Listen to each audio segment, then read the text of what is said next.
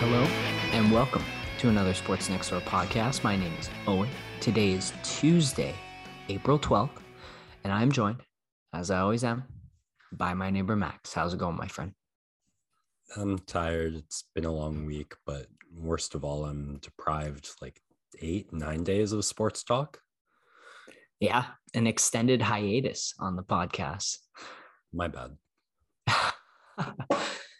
No, you gotta take that time. And that's a great thing about having this as a current side gig is we do have the flexibility to throw out pods whenever we want. We do have a couple dedicated listeners who will follow us to the ends of the earth, and we appreciate them very much for all of their support. And it has helped us feel comfortable in being able to take those extra days and make sure that we're both locked in, dialed in to deliver a quality product every time we step on the mic. Sir, thanks, Dad. All right. A Tuesday evening, a action-packed sports weekend. Formula One, Australian Grand Prix, not the most exciting result, but Red Bull needs to figure out their engine because that is now 2 out of 3 races where Max Verstappen has not finished the race. Charles Leclerc and Ferrari look like the runaway favorites for the Drivers' Championship early on in the season. We had the Masters, Scotty Scheffler boring us as viewers, absolutely running away. I think he had a 5-stroke lead going into the final hole. So a couple of less popular sports, at least in the North American side of things, underway that weekend. And then, of course, we had a barrage of sports all over the calendar with hockey, basketball, baseball, a little soccer, although not much viewership there. Season just getting underway in the MLS, but lots to talk about. So we're really going to have to dial things in here and pick and choose the specific things that we want to talk about on this lovely Tuesday evening. As we speak, the Cleveland Cavaliers and the Brooklyn Nets, Kevin Durant hitting a corner 3 last I saw to take the Nets up 91-82 in the fourth quarter. We'll definitely be touching on that with basketball, but we are going to start with tennis talk here and the upcoming Monte Carlo 1000 Series tournament. Max, I will let you kick things off.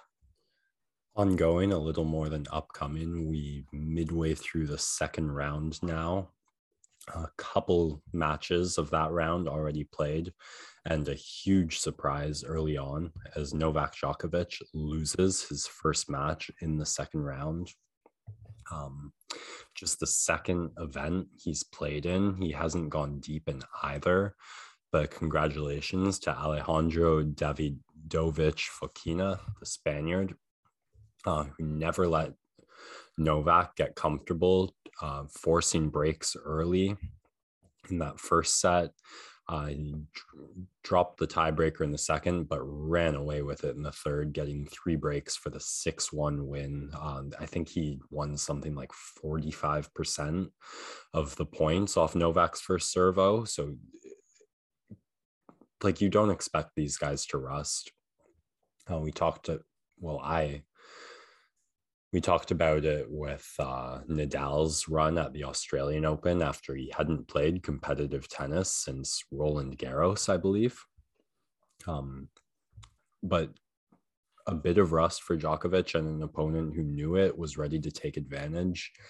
I was really interested in this going in because this, like, the first big test on clay, which is going to be a huge indicator for where he's going to be at for Roland Garros if he does in fact play, and this promising out there for all the Nadal fans if he can healthily make it to the French.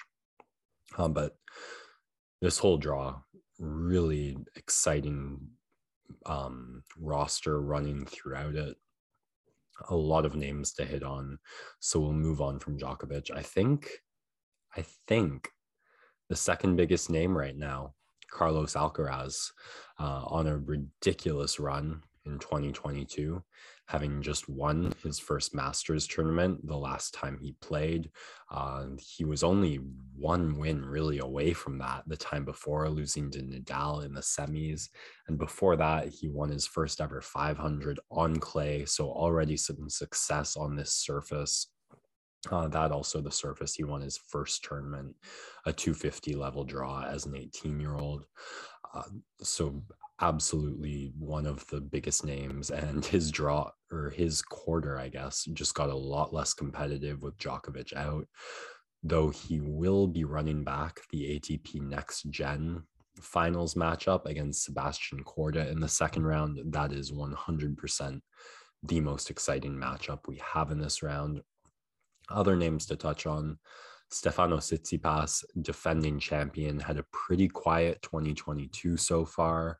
Likewise for Alex Zverev, though Andrei Rublev, probably the one who went through the biggest gauntlet at last year's Monte Carlo before losing to Tsitsipas, I think in the semis, and then I can't remember who Stefanos won against in the finals. Always got to touch on our Canadians. Felix Auger-Aliassime looking like he has a brutal gauntlet if he wants to make a run of it. He's going to have to go up against the young Italian stud Lorenzo Musetti in the second round. He'll be playing that match tomorrow, I believe, as this drops. And then likely to face Schwartzman in the third round, looking at Tsitsipas in the fourth round, and maybe a Rublev, a Zverev, or whoever can take one or both of those two out. Sinner also in that draw. So going to be a tough run for Felix. Also got to touch on Casper Ruud, the Prince of Clay. You can't really call him anything more than that whilst Nadal in, but a lot of really great names to bring this tournament to the hype 1,000 level event deserves. We'll be touching in on that next pod and Sunday as it wraps up. That's all the tennis for now, though. Some basketball or some hockey? Oh, what are you feeling? We're going to go hockey next because the hype train was in full locomotion this weekend.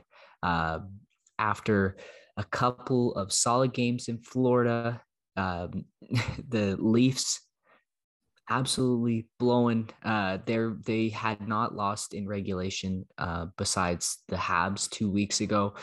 It looks like they're about to drop one tonight against the Sabres of all teams. Although Alex Kerfoot just scoring halfway through the third here, maybe they can mount a comeback. And hopefully one of the ways they can mount a comeback is by feeding the absolute red hot mutant from Venus, Austin Matthews, who has now scored 51 goals in his last 50 NHL games played. The pace that he is setting is frankly unprecedented in this era, at least. And he's putting up a historic season, passing Rick Vaive for the most goals in a season in Leafs franchise history with 56 last week. He's up now to 58 on the season, 2 away from 60. And many were talking as though 70 goals in a season was not out of the question, which is just hard to even fathom that it would be possible in this day and age. He does need 12 goals in his next 10 games, including this game. He doesn't have one yet. I personally would be very happy with 60, but it would be really, really cool. And it's not super far-fetched to say that he could score 12 goals in 10 or even his next 9 games here to finish up the season. But then what you do risk by having this record chasing is him burning himself out towards the playoffs. So I'd rather see him hit 60, conserve the energy, get ready for the playoffs, and bring this kind of intensity and dominance that he has shown now over the last 3-4 months as a player. And if he's not the favorite for the Hart Trophy at this point, like he was a couple weeks ago, I don't know what to tell you. He has been out of this world, super fantastic. And I just can't believe how blessed we are to now be in a sports city where we have Matthews and Marner, we have Vladimir Guerrero Jr. and Bo Bichette, and we have Scotty Barnes and Pascal Siakam. Like, it doesn't get much better than this in terms of Toronto sports teams across the board. in terms of the stretch that we've really experienced with this team. The last kind of peak year we had with all Toronto teams was probably 2016. Raps making Eastern Conference Finals, Blue Jays making the ALCS, and the Leafs at least picking Austin Matthews first overall. Yeah. I thought that was maybe the year that making the first round of the playoffs was celebration in and of itself, but I guess that the next then.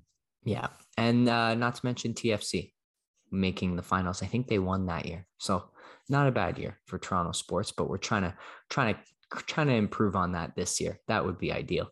And one of the ways that we're hoping to do that is coming up briefly as we turn into basketball storylines. Now, before we talk about the playoffs, which are set to be very, very entertaining, I'd like to take a quick stop here and talk about the first half of this play-in game already between the Cleveland Cavaliers and the Brooklyn Nets, the one that everyone had circled because you want to see how Kyrie and KD perform in a playoff environment. They're just so good. They're so unstoppable. And that's why you always want to not be going up against them. And the Boston Celtics in line to play Brooklyn if the result stands, and the Nets would take the 7 seed.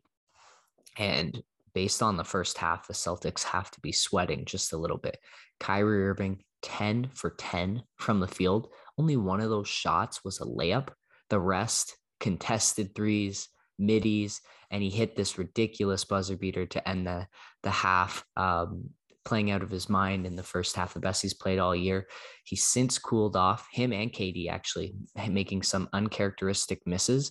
And this fourth quarter stretch, they've really relied on the work of Bruce Brown and Nicholas Claxton here, running the short roll and distributing to one another. The Cavs really trying to take the ball out of Brooklyn's hands and punishing them around the rim here, with Mobley and Markkanen getting some dunks and Kevin Love bullying some of the bench players. So going to be really fascinating to see how this game ends up. But based on the season, if you're the Celtics, you're not super terrified of the Nets, but you never want to go up against those two guys because the shot making is unparalleled across teams in the league. They can turn it on for long enough to terrify you, but I just still don't buy that they can turn it off for a 7-game series, let alone multiple 7-game series. And I like Smart to defend Kyrie. I like Tatum to defend Durant. And if I'm the Celtics, I'm kind of glad that I'm not going up against a team who's going to punish me too bad at the rim, missing out on Williams. Mm-hmm. But you do never know. It is just 4 games. And if you had to pick players who could win 4 games on their own, those two top of the short list. Yeah. Hate to see it, though. The other interesting thing about this Brooklyn Nets team, and we'll get to it, I've ranked my playoff series in order of entertainment, and it does vary based on the result of the play-in tournament. But Ben Simmons reports coming out today from teams, obviously like these staged leaks, that he has felt more dominant. He is feeling more confident than he ever had in his entire career. And it's just a whole lot of baloney, because if he was feeling good, he'd be playing. And we haven't even got reports that he's playing 3-on-3. He's not ready. I don't think we see him in the playoffs, but weird reporting coming out today right before the play-in tournament. And he's a guy that they really need if they are going to stand any chance in the playoffs, just based on the defense alone. Because as we can see tonight against the Cavs, the Nets have none of that. They have none of the defense. They're just going to try and outscore teams. I would call, as Nicholas Claxton gets another dunk to put the Nets up 10 here with 3 minutes left. Sounds fairly definitive. Something I found very entertaining. I would call CBC as lukewarm a media outlet as you can get. Never really vying out of whatever is the popular mainstream left-wing opinion, or voicing anything controversial from that worldview. Their sports write-up, which I've quoted a couple times on this pod, had a line about Simmons that just kind of spoke to, I think, where his status is in the sports world. The Brick Lane guard forced his way out of Philly and has yet to play for anyone this season due to, brackets, officially a back injury. If I told you that like CBC was writing that about the All-Star 2 years ago, I don't know who would have believed. But I think that's exactly where he is. Can't put it much better than that. You really can't. Moving on here, the next game tonight in the play-in tournament between the Minnesota Timberwolves and the Los Angeles Clippers. This is going to be a really fun one. This Timberwolves team, really hungry, haven't made the playoffs since Jimmy Butler was on that team. And before that, really been a while since they were in the playoffs and had that taste. So they'd be really excited. They also match up really well against the Memphis Grizzlies in terms of season series and just the matchups that they have. D'Angelo Russell seems to cook against these Grizzlies, and would be fascinating to see this as a first round series between two really young teams, kind of in a similar stage, at least in the development process. But the Grizzlies just have a lot more talent and cohesiveness as a unit. Don't get me wrong, Timberwolves have been great. They have the number one offensive efficiency in the league since the new year started. There's that gap there between those two teams at similar spots in the development process, and it would be a really fun matchup to see. A lot of star power there, a lot of young star power there. On the other side of things, the Los Angeles Clippers. There's been no news really about Kawhi, nothing at all. I honestly wouldn't be shocked if he just showed up out of nowhere for the playoffs, however unlikely that seems. But let's not forget that this Paul George team, led by Paul George, made it to the Western Conference Finals last year. And despite them really having a tough season, Tyronn Lue is a fantastic playoff coach who makes really quick and solid adjustments and is willing to try anything.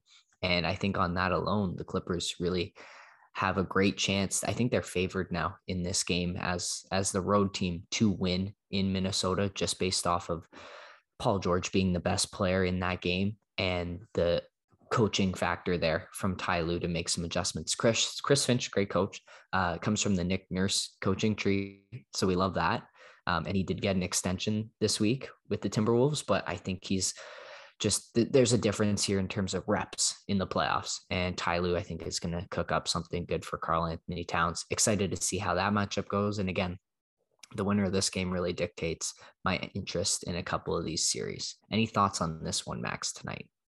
I think back to last year, in the East, the teams like the Hornets and the Wizards, who kind of surprised us, stepping up a bit above where we thought they were to make the play-in. But when it locked in, when the intensity went, it was the tried and true, the old guard, the been there, done that.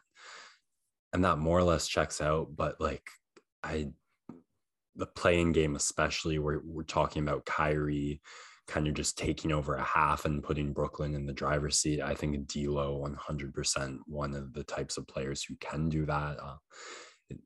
You do love the one game, anything can happen type part. That is terrifying, but I've got no stakes in this horse, so I'm here for it. No stakes in this race. No horse in the stakes. Those three. Yeah. All right. Awesome. We'll move on to the next couple of playing games. This one's obviously less entertaining as it's 9 and 10 seeds and all these teams below 500. I think actually the Hawks managed to claw their way out of 500, but Hawks and Charlotte Hornets, two teams that play a ton of offense, not a lot of defense. This Atlanta Hawks team severely underperformed this year after making the Eastern Conference Finals last year. I'm going to pick them just because of the Trae Young factor. This is a Hawks team that feels like it's been waiting for this big moment to really put forth effort. And it's really possible that they could just have a solid game. Now, listening to other podcasts, one of the things that's interesting about this game is Charlotte is actually the best team at defending Trae Young in the entire league, because what they do is it's fire drill, send the blitz, send 8 guys at Trae, make him give up the ball, make the other guys beat you. And in a one game scenario, if a team goes cold, that could be a really effective strategy. And so we'll see what happens there. A couple of great guys they can throw at Trae and Terry Rozier. You could also put Miles Bridges if you wanted to have a little bit more length. And then Corey Martin as well is an option there for them, and LaMelo Ball as well. Maybe not the best defender, but a lot of length that you could show. And Trae does have just based on height alone. He doesn't have those same type of passing lanes and that vision over the top of guys who, when he's given up a couple of inches in those matchups. So fascinating to see if Charlotte will continue to just send the all-out blitz and how Atlanta is going to deal with that. But I think the Hawks just are the more talented team all around. And if Gordon Hayward's not playing for this Hornets team, feels like they're in position for another heartbreaking loss in the play-in tournament as they got bounced by Indiana last year. Yeah. Heart says Hornets, head says Hawks. Yeah. Last one here, really quickly. The Pelicans and the Spurs, no Zion, obviously, and that kind of takes me out of this game. Really great season from the Spurs, trying to make it to the playoffs. This could be Greg Popovich's last season for all we know. And then on the other side, CJ McCollum and Brandon Ingram have been fantastic for New Orleans since they've been together. But there's really not much besides that that's going to make me tune into this one.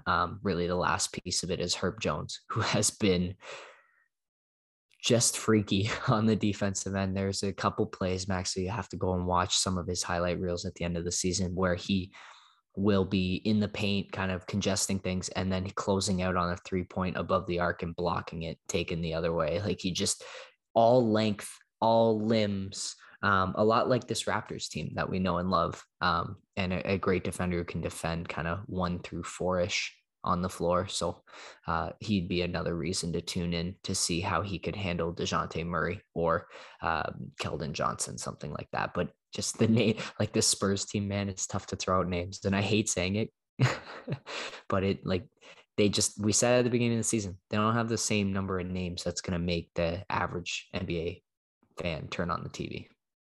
I mean, quite honestly, neither of these teams have the number of wins to make me turn on the TV. Looking at the season standings as we transition here into the playoff matchups that have been cemented, the East and West went basically as we thought, where the West ridiculously top heavy, but around that 5-6 mark, it just kind of petered out. Whereas the East, more competitive, more depth, at least through to like 9-10, still teams below 500, of course. But yeah, the bottom of the West, a bit lackluster this year, although maybe just the Suns too good.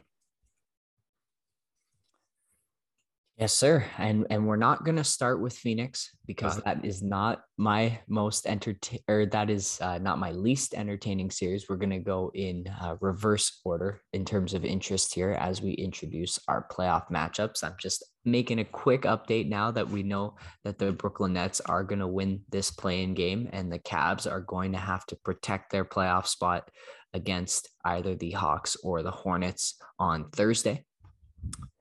But we have arrived at our playoff preview and lots of fantastic basketball ahead. I cannot wait. There are some injuries. There are some potential people playing from injury that could really swing the way these series go.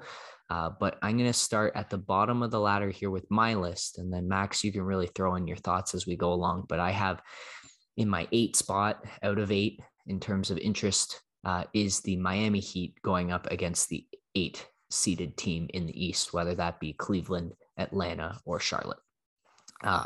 This Miami Heat team, the number 1 seed in the East, silently just chugged along and had a fantastic season. Max gets to pat himself on the back here. He was right in picking them. I am impressed. And it's a Miami team that is not the most miraculous in terms of star power. Like Kyle Lowry, Bam Adebayo, Jimmy Butler, all great all-star level talents, even all NBA level talents, but not the same blow you away off the page type names in the way that they play. And they play with a lot of grit and they play with a lot of defense. And this Miami team has a lot of guys who they can throw into different situations and they're going to beat you a lot of nights just purely on Heat culture alone.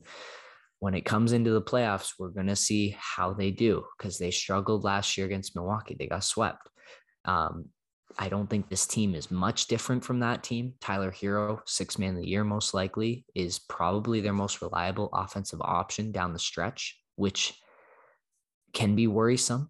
But again, you got to put a lot of respect on this team for being first in the East. Like, that's not easy to do. And I think they are going to rinse any of the teams that come through here in the eighth seed. I think Atlanta probably makes this series the most interesting out of any of the teams because of the couple of series that they had, and most specifically beating Philadelphia in the second round last year. I think that's the same level of challenge that they'll be facing here with this Miami Heat team.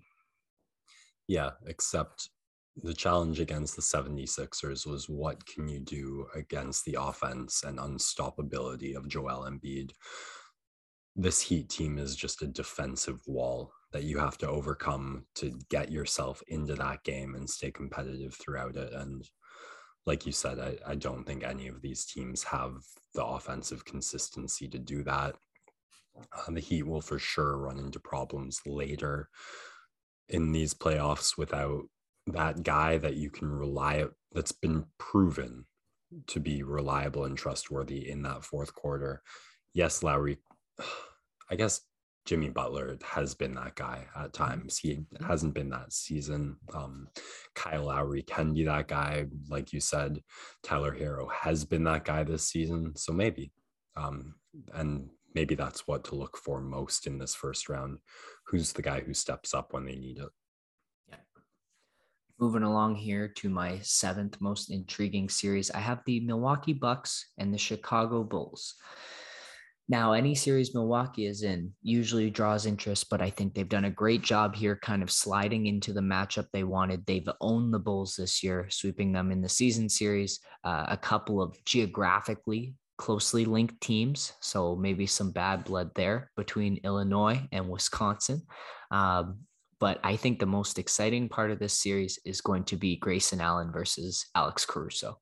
Remember Grayson Allen injuring Caruso way back in the middle of the season, and that started the downfall of the Chicago Bulls, who were pushing for that one seed at one point in the regular season. They've dropped into 6. They're a team that historically we haven't seen their guys perform in big moments. Like Vucevic never got past first round. DeMar DeRozan, as much as I love him, has not shown yet. I mean, very different player from when he was in Toronto, but has not shown that killer instinct come playoff time. And then Zach LaVine, another unproven commodity, had a brief cup of tea there with the Minnesota Timberwolves team, I believe, when he was on that Jimmy Butler team. But none of these guys have that playoff pedigree. They're going to need like an all-time defensive series from Pat Williams to even have a shot here, because no one's going to be able to contain Giannis. And I just think with the Bucks team, with the pedigree that they bring now, the championship DNA, a lot of people are picking this as their sweep series in the first round. Yeah, the Bulls, I mean, being on the downswing is kind of the cherry on top. They had a terrible season against any top seeds, really.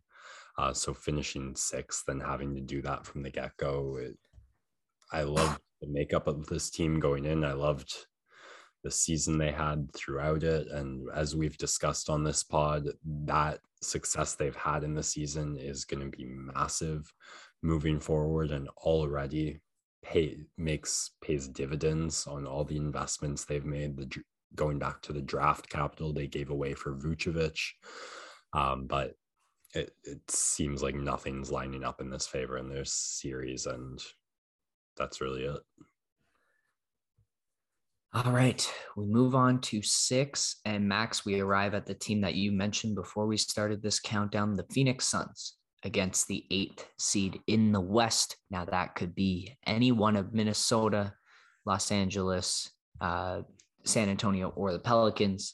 Now, this series is far down my list simply because Phoenix has been so dominant this year. 65 wins, one of the greatest regular season teams in the history of the NBA, and a team that is hungry. They were in the NBA finals last year. Their team has only gotten better, and they're just so far and away the best clutch time team in the league that they lock in defensively and there's nothing you can do. And I think they're going to handle any of the teams that come through here. Now, this series instantly skyrockets to number 2 on my list if the Clippers end up being the 8th seed and Kawhi is ready to go. That would be the only situation where this series takes off. But besides that, Really not much to say because we don't know who the opponent is yet, but that is why I have them it ranked so low, because I feel like Phoenix washes whoever walks through that door. Some historical precedents jump to my, I think I have this right. After the Warriors lost to the Cavs in the finals, it was the next year Durant joined them and they had their 70-win season. So no big free agent signing, but a finals loss and a historic season indicates good things for these Suns. Actually, we're going to fact check right there, because that 73-win team was the team that blew the 3-1 lead to LeBron and the Cavs, which is why it was so monumental. But wait, they got their history 73 wins without Durant? Yep. Oh, shit.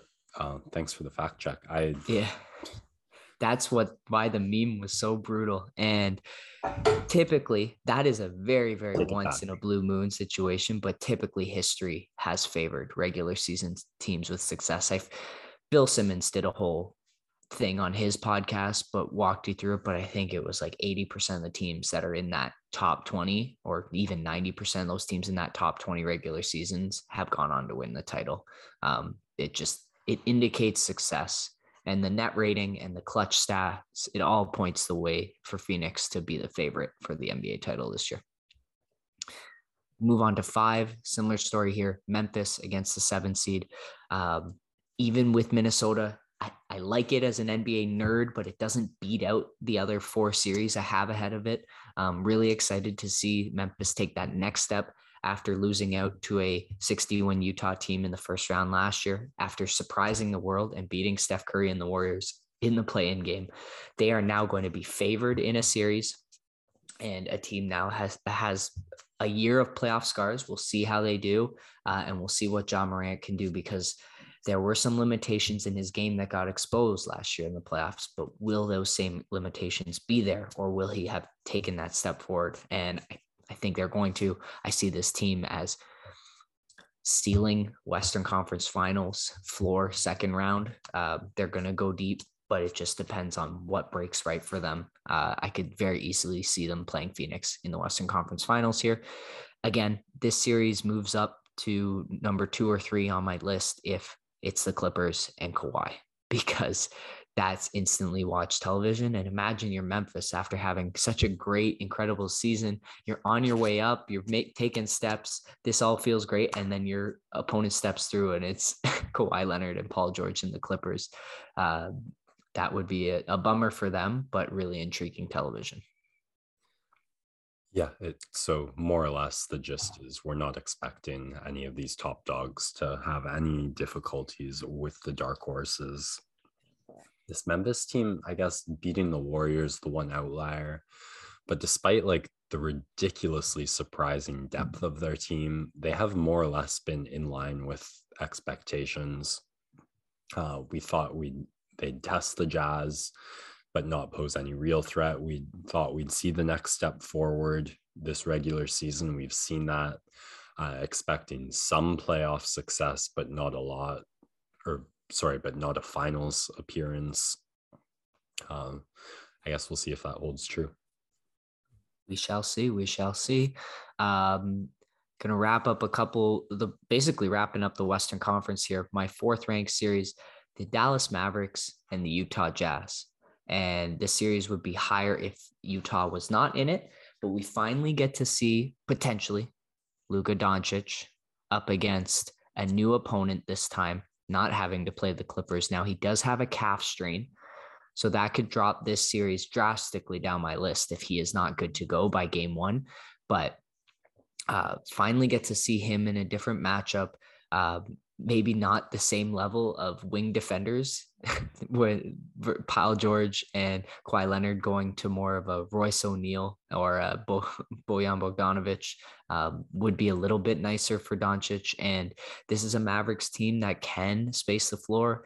And we'll see once again if they try to expose Rudy Gobert by just making a 7-footer have to cover the rim and the corner, which no person can do, but for some reason Gobert gets the most heat for it because it's easy to expose someone who has to do the hardest job and has won Defensive Player of the Year and may likely win it again this year.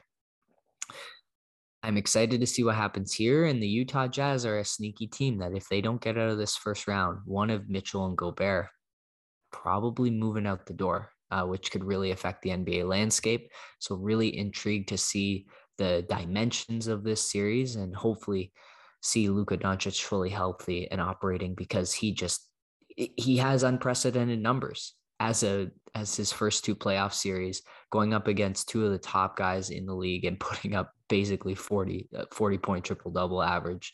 We'll see if he can do that against Utah and if he's healthy to go. But that is why this one is my number 4 ranked series. Yeah, it is just the comparisons Doncic draws with the creativity and the unstoppable nature of his game when he's really flowing.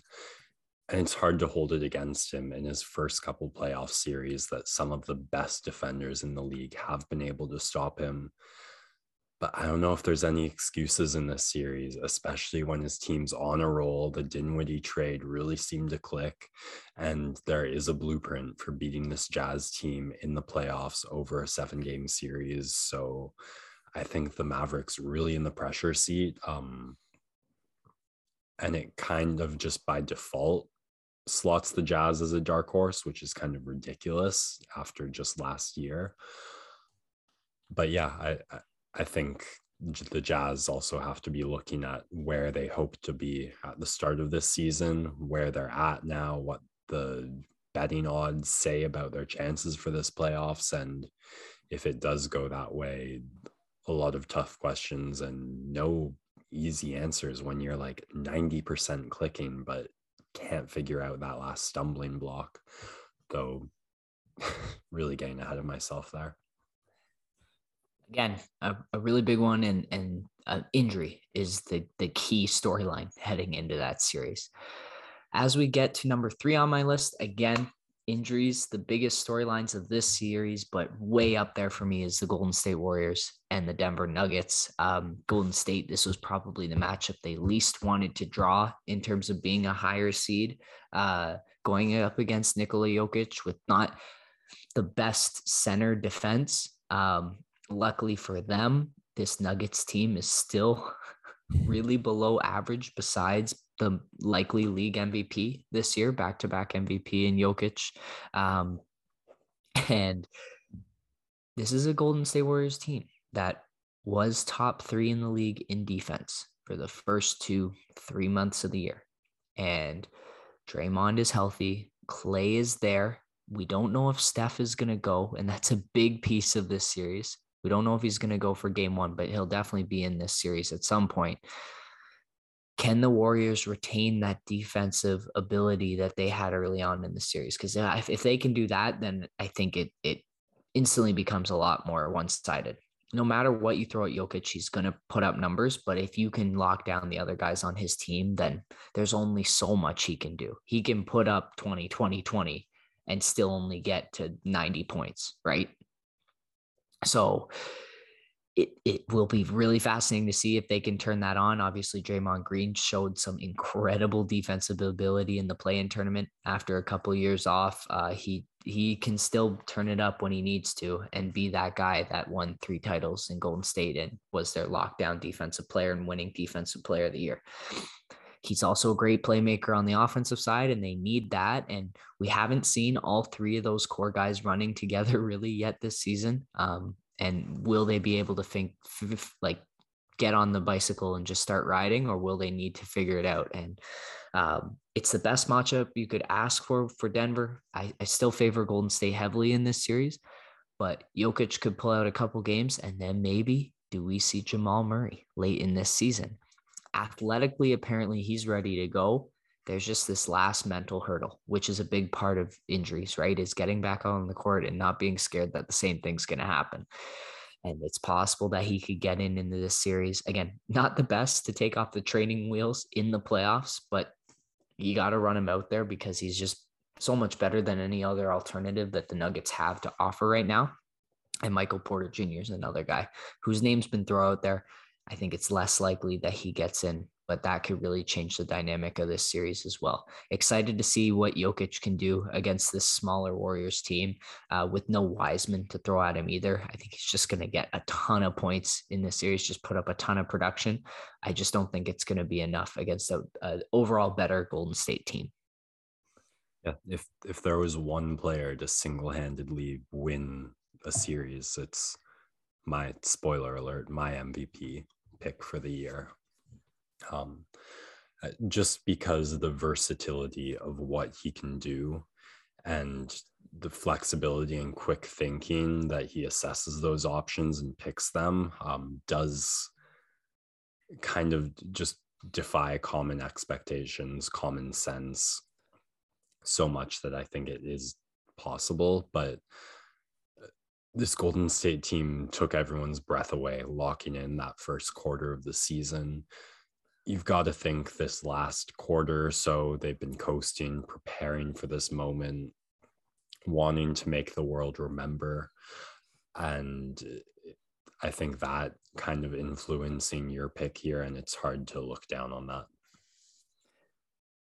All right, we have gotten to our last two series here. This one would have been a lot further down the list and then was confirmed and rocketed up the board. The Boston Celtics and the Brooklyn Nets.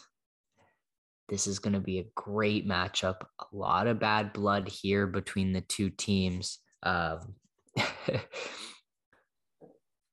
lot of history with Kyrie Irving, which will be fascinating to see at TD Garden when the games go. And it's just shot making versus shot making here. Jaylen Brown and Jason Tatum going up against Kyrie and Kevin Durant.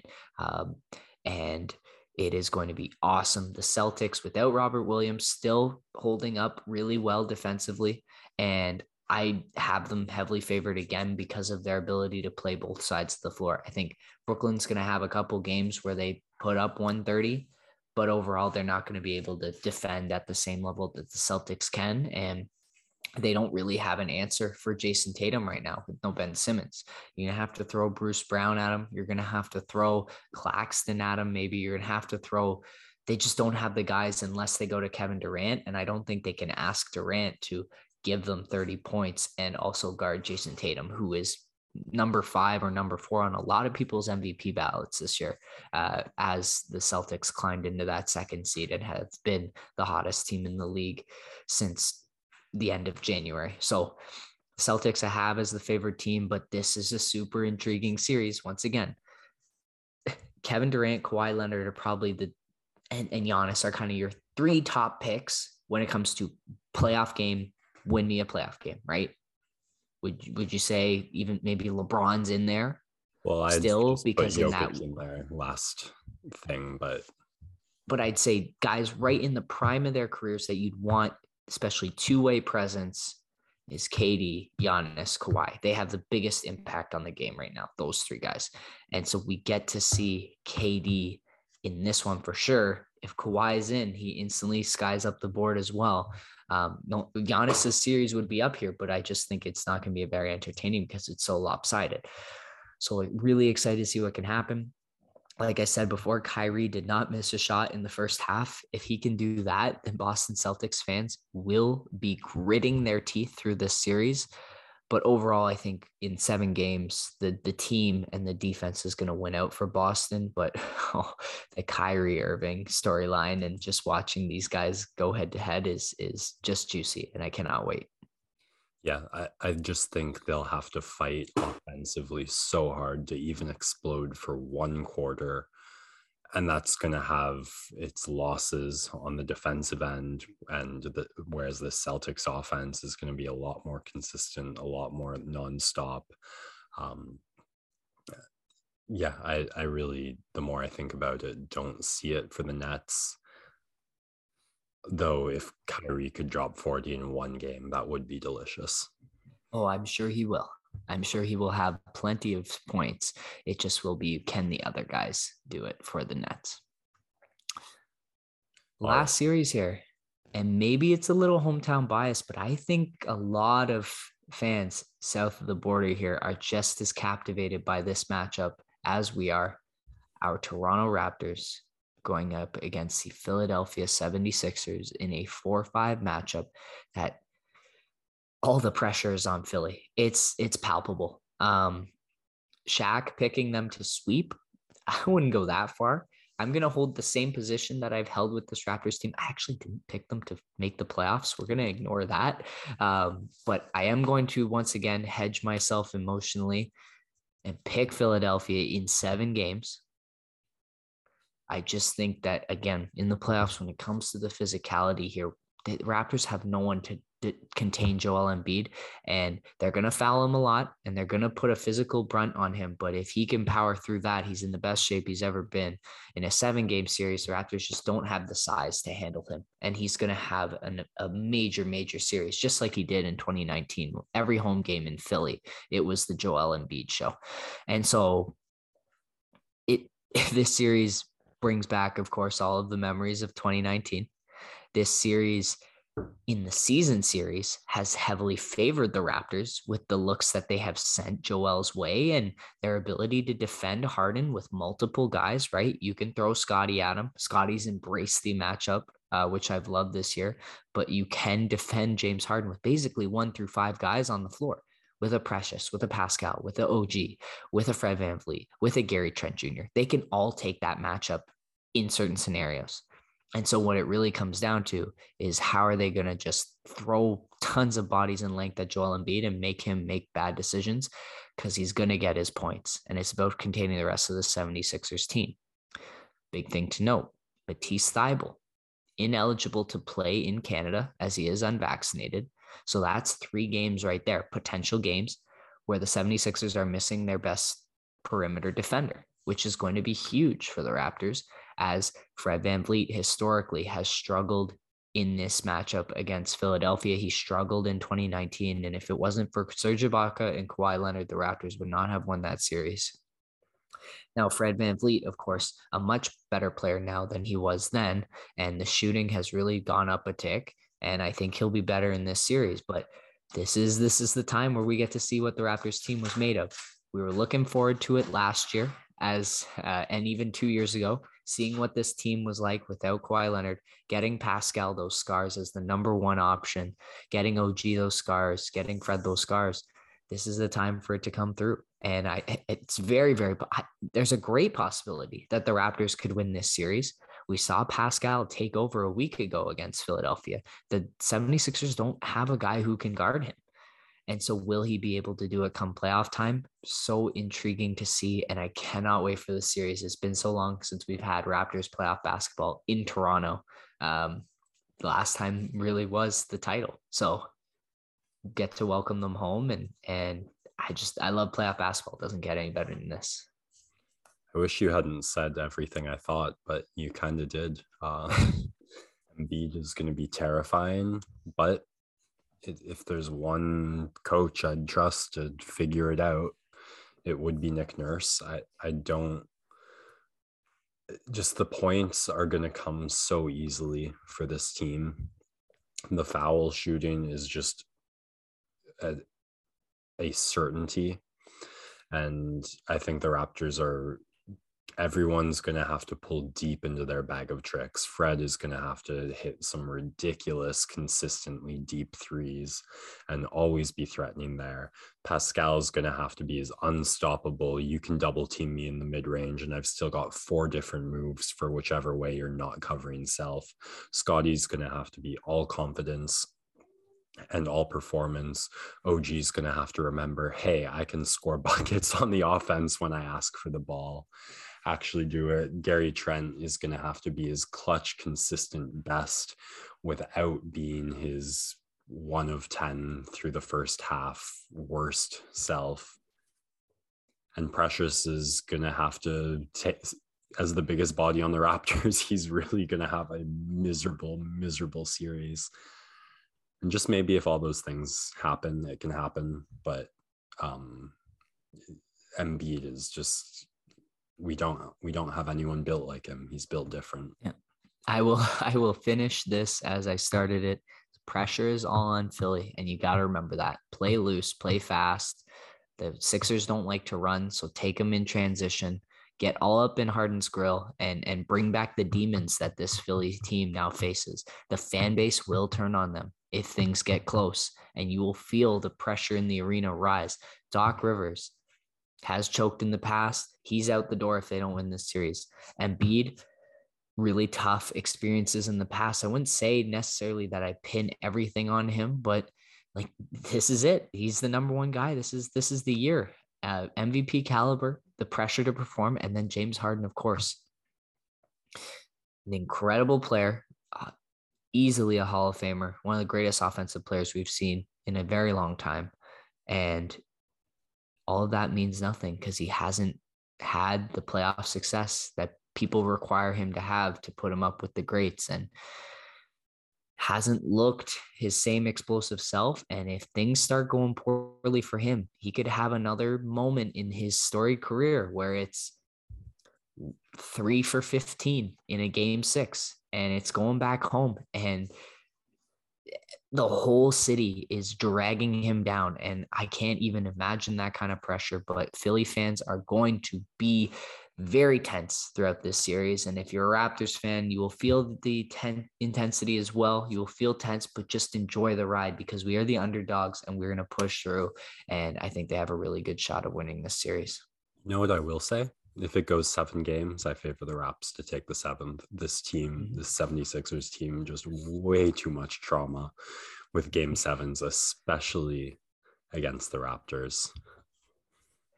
Looking forward to that. The playoffs get underway on Sunday. We still have the play-in tournament to get through. Just over halfway through the first quarter of this Wolves-Clippers game.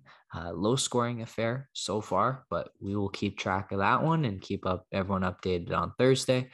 I don't know if we want to just wrap things up here. This felt good. A lot to get through. Gut check awards. I can really run through my list right now. I have Jokic as the MVP. I have Mikal Bridges as my defensive player of the year. I have Scotty Barnes as my rookie of the year. I have Monty Williams as the coach of the year and Tyler Hero as the sixth man of the year. Did we go 5 for 5 there, Max? We did. Perfect. That's easy. And then, you know what? I will bring some more baseball on Thursday because this Blue Jays team is showing some stuff that's making me very excited. But we will talk about that on Thursday. And until then, we will thank everyone so much for listening. Enjoy the basketball this week. Enjoy the tennis this week. And Max, my friend, I will see you on Thursday. Looking forward to it. And until then, Sports Next Door signing out.